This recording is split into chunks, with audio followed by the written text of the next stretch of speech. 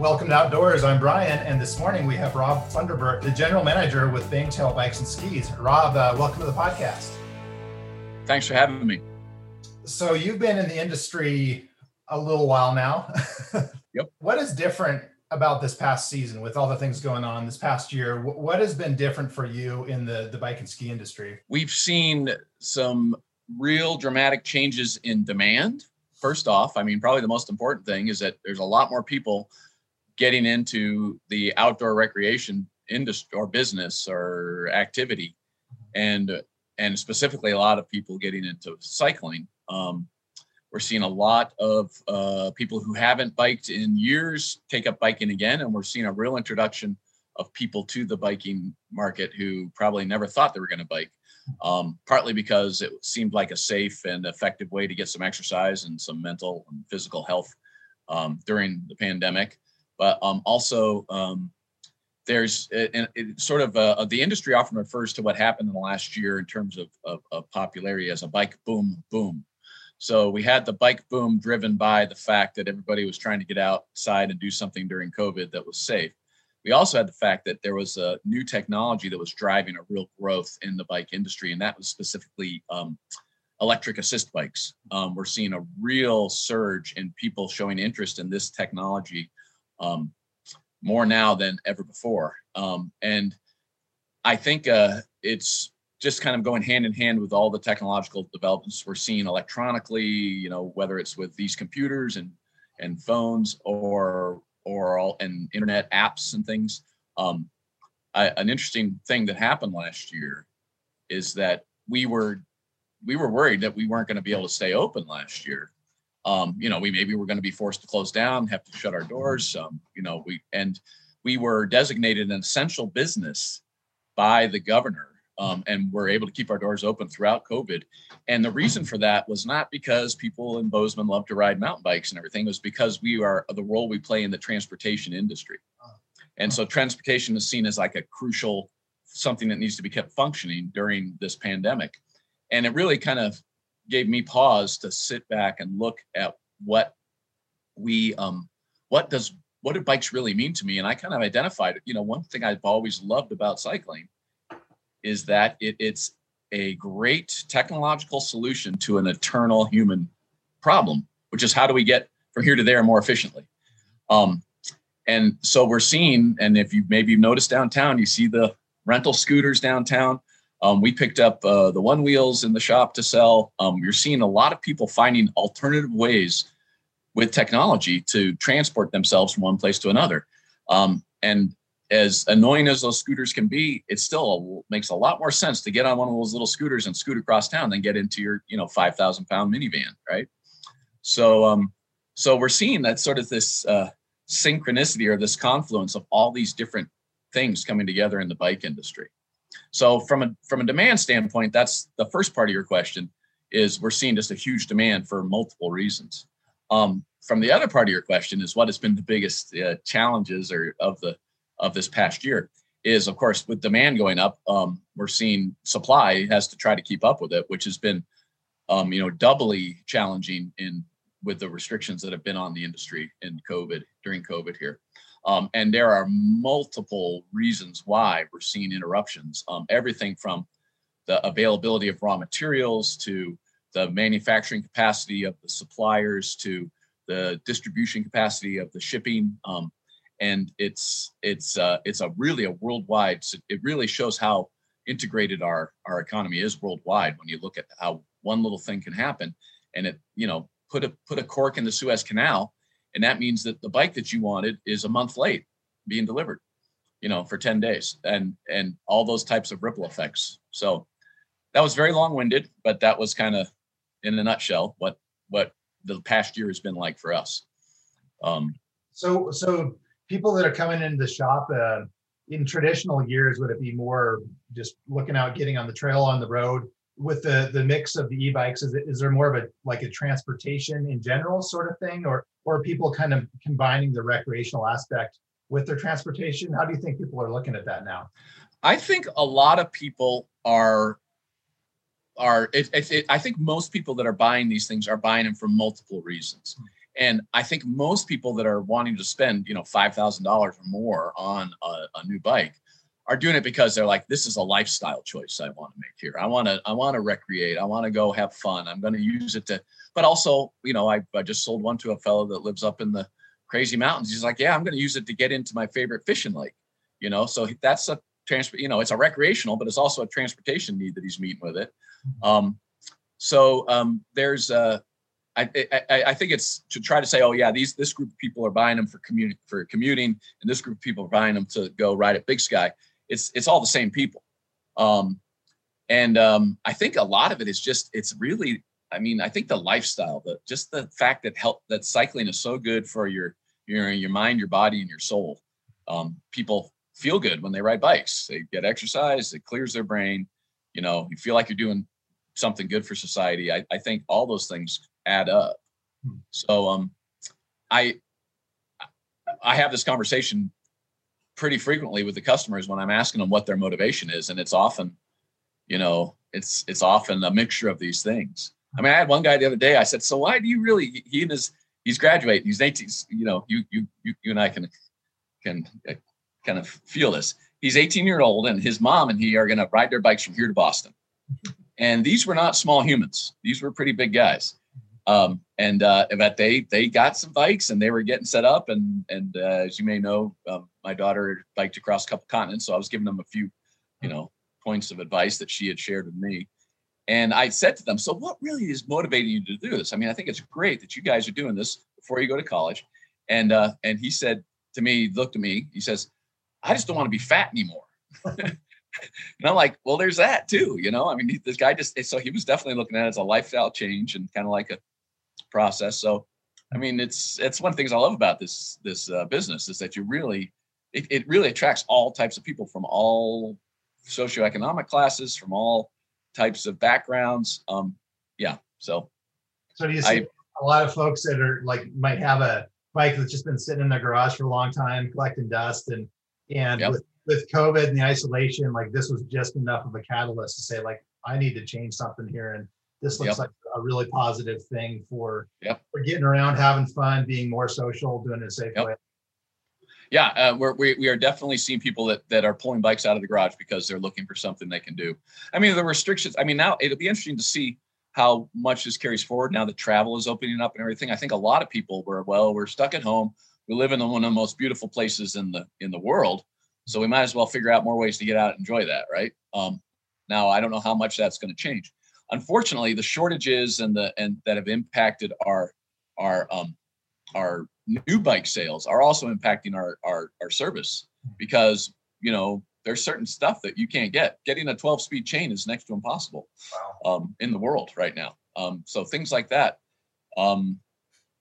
that you might have a bike that you need to have fixed, and it might still take a while before it can get fixed if it needs a new part. So goes on around. Yeah. So how do you consult people to navigate that? They want to get out riding, things aren't available. How do you get creative about that?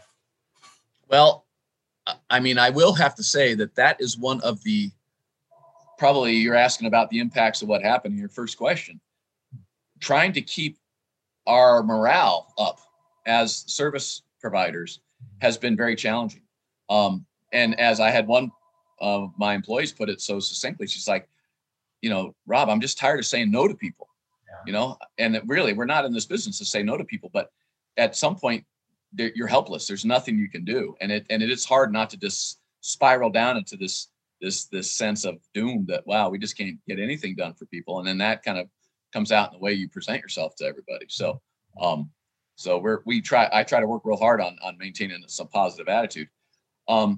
Trying to find some creative alternatives. And we've had to pivot and try a lot of different things. We've been trying to source product and bikes through non-traditional, purchasing channels. And that's really where we're focusing on now. If we can find a chain somewhere, we're just getting it. We've been buying a lot of stuff from local shops. We've been selling a lot of stuff to other shops in Bozeman.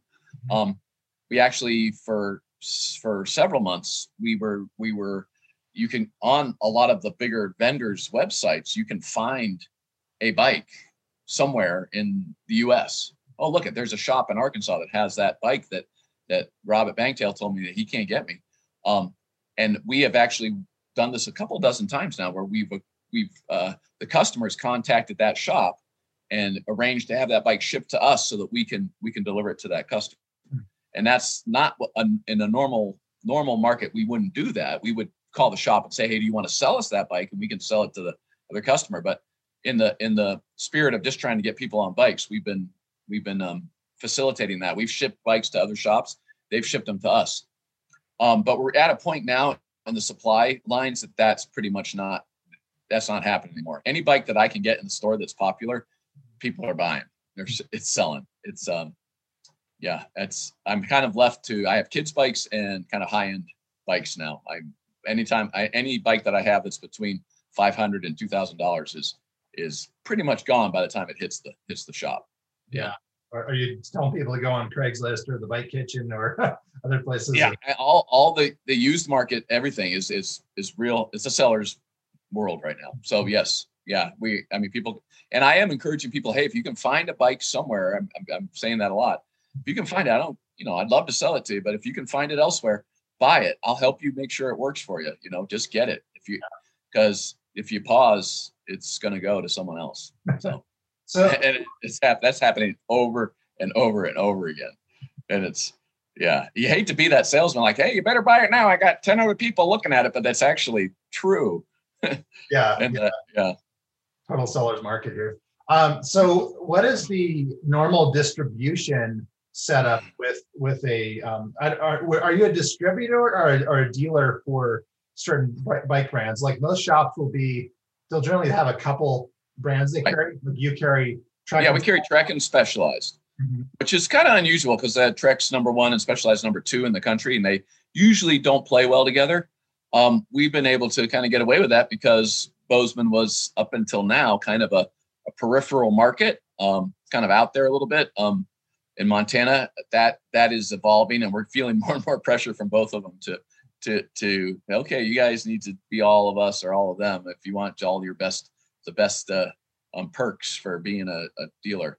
But it's been mostly a really good situation. It's great to have both those brands because they really do lead the industry in a lot of ways. And innovation, they're very innovative. They lead, but also just in terms of support. You can go. Trek is worldwide. Both of them are internationally famous brands, so you can go. I mean, it's happened. My daughter was biking across. Jossie was biking across Europe, and she, they had some issues there, and getting something done with the Specialized is a lot easier than the smaller brand that maybe isn't present in the European market. So that's kind of neat. And they're both U.S. based family-run companies. They're still run by the same people that started the businesses, so they still are very responsive to the dealer base and to the public in terms of what they do. So I think we're pretty lucky to have this relationship with them.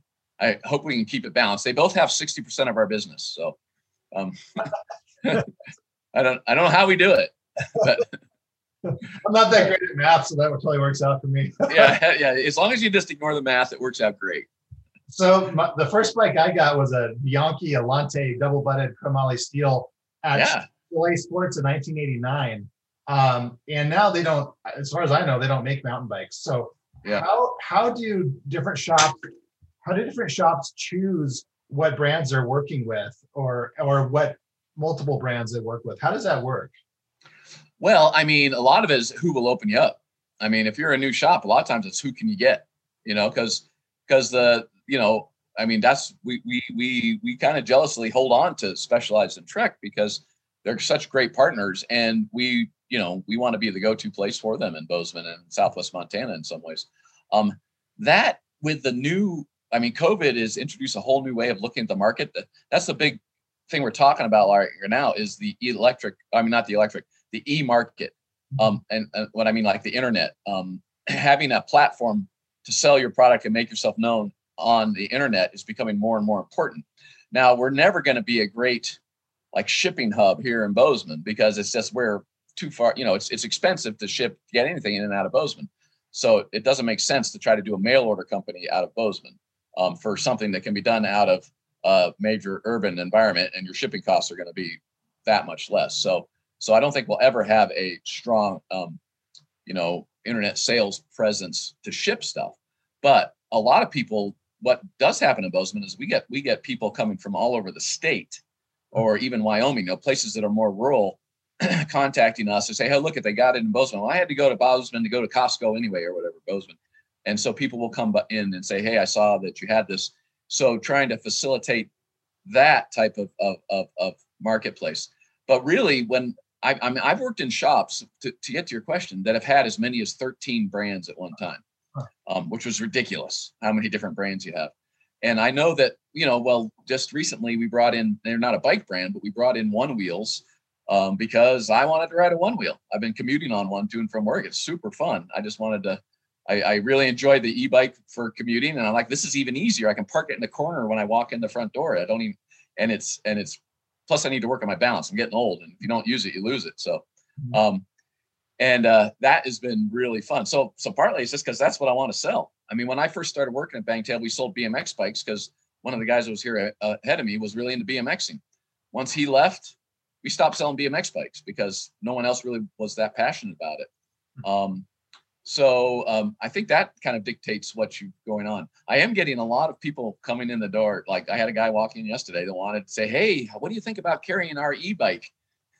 And he's a guy he's out of California, and he's importing these. And there's some really pretty decent mid-level e-bikes. You can see them all over the internet now, that you can buy, and they're looking for physical locations to support them, which is good actually, because a lot of times you just buy the stuff online, and then if you have an issue and you've got nowhere to go with it, we get people bringing in some of these e-bikes to us that were like, we can't fix it. It's on beyond what we can handle. And they're looking for, so you'll get people like that are looking for dealers.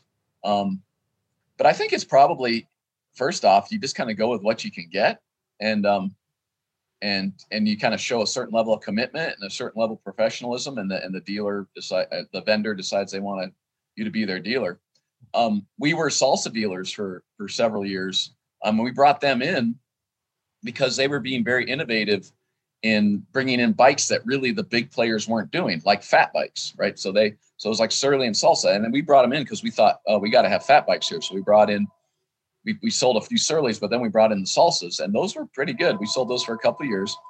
And then they started getting into the adventure, like the gravel bike market, the adventure bike market, which has of course become hugely popular.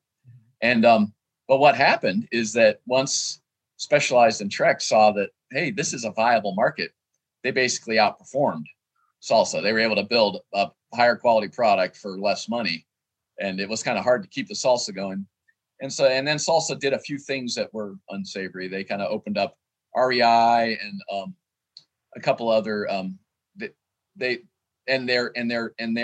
supply, the ability to get bikes from them was very. If they had a popular bike, you couldn't get it. I mean, you were lucky if you got one. And so I'd have like the Salsa, the thing that really that kind of was a death knell for Salsa in our shop. So I'd have the Salsas parked right next to the Specialized and the Treks, same amount of money, same basic function. This was their adventure bikes, and the Treks and the Specialized were like 2 or 3 pounds lighter. And what is the first thing people do when they're looking at a bike? They walk up to it, pick it up, right? And it was just like, it was just not fair for the Salsas to be right next to those Specialized and Trek. So I really like the company, but yeah. Yeah, with these bigger brands, they're really able to just pour that money into innovation and research, and what's popular. They really have quite the setup for doing that. And then it's a bit of a difference, like we were talking before about like Canyon, some brands like that are kind of ship it, you build it. But I guess the real value with that whole network is being able to make sure this thing is put together right and it's serviced. Right. The mechanics have to do a lot of training and all that to make sure, especially servicing things like suspension or things like that are much more complex. Right. Yeah, we keep waiting for. Specialized is starting to send bikes directly to consumers. This year they used to be they would send no bike directly to a consumer. A couple of years ago they started sending the very most basic kids bikes, like the scoot bikes. 3 years ago that you couldn't get a frame set. Now you can buy a frame set and build it up yourself. So And that kind of makes sense to me. It's like, well, if if you feel confident enough that you want to buy a frame set, you probably feel confident enough to put it together safely. We'll see. I have someone that just did that with an Enduro, and he seems like it's going pretty well for him. But you don't want that poor person riding down Leverage and having the fork fall off or something. But I do see this with, like, we do see bikes like Canyon. Usually Canyon, I mean, because those are kind of, and YT are the two ones that come to mind. They're kind of higher end brands. So the people that are buying those usually are pretty confident that they can and are capable of putting them together. They probably have some experience with bikes already. But we do get a few people bringing in bikes that they've ordered like that and then have something that's not working right. And, we get it in here. We're like, oh yeah, this was put in upside down or something. And, I mean, that could eventually, that there could be a problem there eventually. But it's, that's just the way the market's going. I mean, people want to, they want to sit at their computers here and just do everything and wait for, the UPS truck to drop it off on their front porch. They don't want to have to go out. I mean, it's been like my sister, who's an introvert, says this has been an introvert's dream. She's like, I just don't need an excuse to stay at home and not go and see people. So, I guess what we try to do is just stay relevant. Of course, it's easy to feel, kind of resentful when someone brings in a bike they bought that way. But really, I'm like, I've had to, and we actively train to, hey, no, that's a bike customer. It doesn't matter if they bought it from us or not. That's just someone who loves biking, and we can help them. Even if they didn't buy a bike from us, we can certainly help them, keep their bike running. We can show them what other stuff they might need. Hey, did you know? Yeah, like that mother and the son that were going to ride across country. They didn't know about padded bike shorts. So I got them into a couple pair. It's great. The mom bought. I actually had a double XL size of shorts, and she bought those, but she also bought the XLs. She says, my goal is to be in these by the end of the ride. So, which was cool. And I also showed them chamois butter too, which they never heard of. So, I mean, that's the kind of the value of what we do, is that, we're geeks about bikes, so we can hopefully help other people. Yeah. And like the training, like tolerance within millimeters and all the documentation that comes out about, new changes or whatever, it's really hard for the average person to keep up with that, have the tools or have the knowledge of the little, tweaky things. A lot of the e-bike stuff too. That's another whole frontier that we're seeing. And it was kind of like the Wild West there for a while. And there was people just buying containers full of Joe's Chinese bike and slapping their name on it and selling them. And people bring those things in, and it's like, oh boy, sometimes we're like, I'm sorry, we can't work on it because there's no way to get hold of any service help or anything. Everything's written in Chinese on it. You can't, it was, but that's kind of by default. You can't that's not a sustainable business model. And the ones that are making it go, like the guy that came in yesterday, he's importing one of those. And you've seen them around town. They've all of a sudden boomed in popularity. I call them mopeds. They look like little motorcycles, but they have these little pedals on them. They look like little electric scooters almost. And like the battery looks like a gas tank. They've built them, and they have a long, cushy seat like a motor bike does, a mini bike does. And there all of a sudden copycats of that are popping up all over the place on the internet. And there's somebody in China that's creating a bunch of those. But I think it's cool technology. It's probably half the cost of the higher end bike brand e-bikes that we sell. Has a throttle, so it is like a moped. I had a Puch moped in the early 80s. I rode that around. That was hilarious. Except for you smelled like a internal combustion 2-stroke motor after you rode the thing. But man, I used to love riding that thing around. So it's just another one of those things where the blurring of being a bike specialist to a transportation specialist, where do we draw that line? There's a lot of reactionary bike shops that won't touch. For a while there, they wouldn't touch e-bikes, but you can't do that and stay in business anymore. But there's all these other transportation modalities that I think that we can service and we can kind of support, because I think they're all good. Anything to get someone out of their Suburban is good as far as I'm concerned. So, yeah. So in terms of like mountain biking and e-biking, I've been trying to keep up with what the current regulations and laws are, and went to the Mhm. Forest Service, got a giant packet of, basically, from what I've read, they interpret anything with an assist as is an engine. So that's basically a motorcycle. Right. So then That's the the Forest trail, Service. Yeah. yeah, so that on Forest Service land, you can ride e-bikes on Right. motorcycle Right. trails.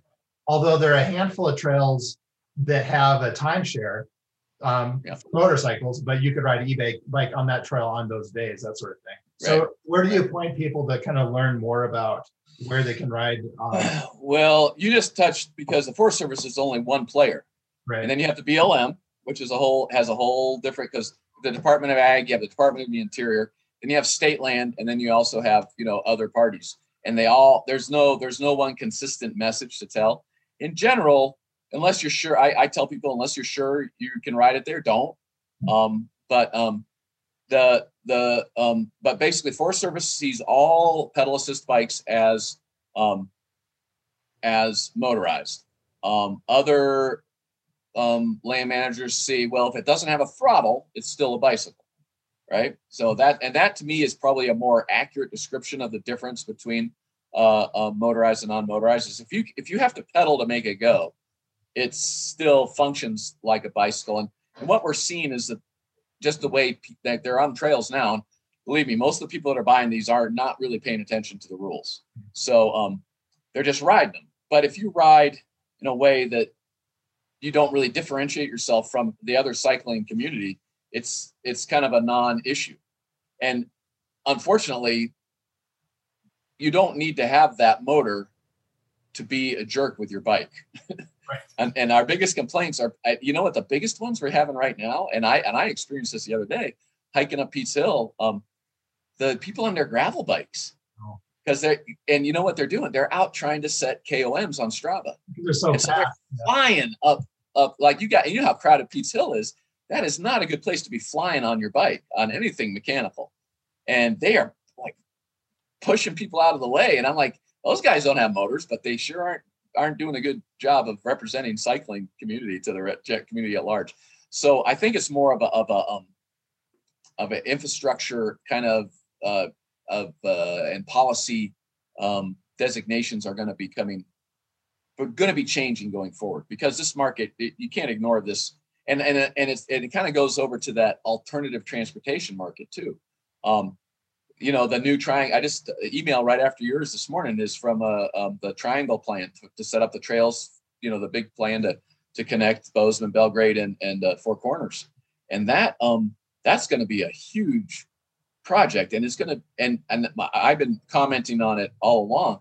And one of my big comments, hey, you've got to really plan for the evolution of technology and make your policies flexible so that you can accommodate this stuff. Because if you can't just say no e-bikes when e-bikes have become the top selling type of bike. I mean, in Germany, literally 75% of the bikes sold have some sort of pedal assist motor on them now. You can't, if you were to build an infrastructure and say, no, you can't allow that stuff there, you're going to be eliminating a huge portion of the people that would want to use that. So it's just not tenable. So we really need to figure that out. But something that I suggested on that was, hey, we got to have lanes marked on the bike path. You got to have speed limits marked. You got to have, signage. You can't expect people to buy this product and just all of a sudden know what it means to be a responsible, commuter or user of the technology. So yeah, it's fascinating, really. I mean, to see what's happened. So, but to answer your question, when someone buys an e-bike, we say, hey, on the Forest Service, it's motorized. On the BLM, it depends. On Copper City, they are designated as non-motorized because the local land manager has said that. And a lot of that is because SWMBA's kind of relationship with the local land manager. They were pushing pretty hard against e-bikes now. The latest people I've talked to at SWMBA are maybe pivoting a little away from that. Hopefully that changes a little bit, because it's a perfect place for pedal assist bikes there. Nothing with a throttle, but something that helps you get up to the ridge so that you can ride downhill or do whatever. And a lot of our older customers, that's where they want to go ride. Because the Acton trails out in which are similar outside of Billings, you can ride the e-bikes on the non-motorized trails. So it really is just a matter of kind of knowing what the local ordinances are, and that is very muddy water. But what I say, it all boils down to just be a polite cycling citizen. You know, if you're going to be riding your e-bike, don't be blowing people off the trail. Don't, be considerate. And probably that right there goes the longest way to keeping it from being too impactful. We're at a kind of a turning point in terms of this technology, and we're just going to see more and more of it. It keeps on popping out all over the place. So it's not an issue that's going away. That's for sure. No. Yeah. Well, great. Well, we got time for one more question. So what are you most excited about this upcoming season? Oh, excited about? Gosh, just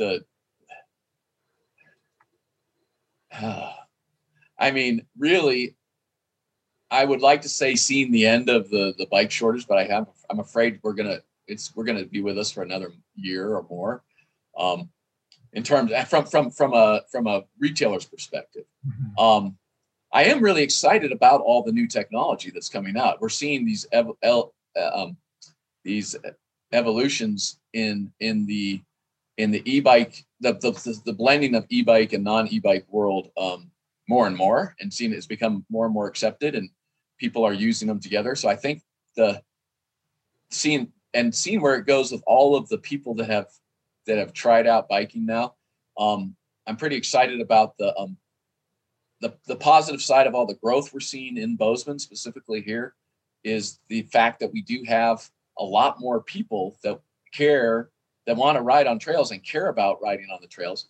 And that's a lot more people to help, whether it's through fundraising or just, through voices with local policy, or through hands on shovels on the trails. There's just a lot more people to work with. So, that's the flip side of having so many people move to your town because they love it here. Well, let's show us how much you love it, right? We have a couple of customers that are retired here. They're philanthropists, and they are looking for stuff to invest in and be involved with. And they're really good human beings. They're really, really nice. That one couple that a little over a year ago, they had ordered a couple of high-end bikes from us, and they called us up, and the bikes weren't going to deliver for another couple of months. And they called us up and said, "Hey, Rob, we want to pay our bill. We just want to make sure you guys are doing okay." Nice. And that was a good thing, because it's like it was so unsure a year ago, and to know that your customers care about you like that was really special. So awesome. Yeah, we're actually kind of psyched, because now that we're getting a little bit more ahead of it here, at least in our locally, the pandemic, that we can start doing fitting services again. So that's a big one, because a lot of times the number one reason why one of the main reasons people don't ride is because it doesn't feel good. So and a lot of times it's just a matter of some pretty with a trained eye on that, we can get that fixed for you. But yeah, go to bangtailbikes.com and you can check it out. You can always give us a call. We'd love to talk to people. And now we'd love to people stop in and show us your smiling face, because we haven't seen those for a while. So that's been nice to actually see people smiling again. So awesome. Thanks so much, Rob. Hey, thank you, Brian. Thanks for listening. Tune back into Outdoors to hear more from the groups that make mountain biking in the Bozeman area thrive. Go to thelastbestbike.com for more information on the book coming out this summer and where to pre-order. Until next time, happy trails.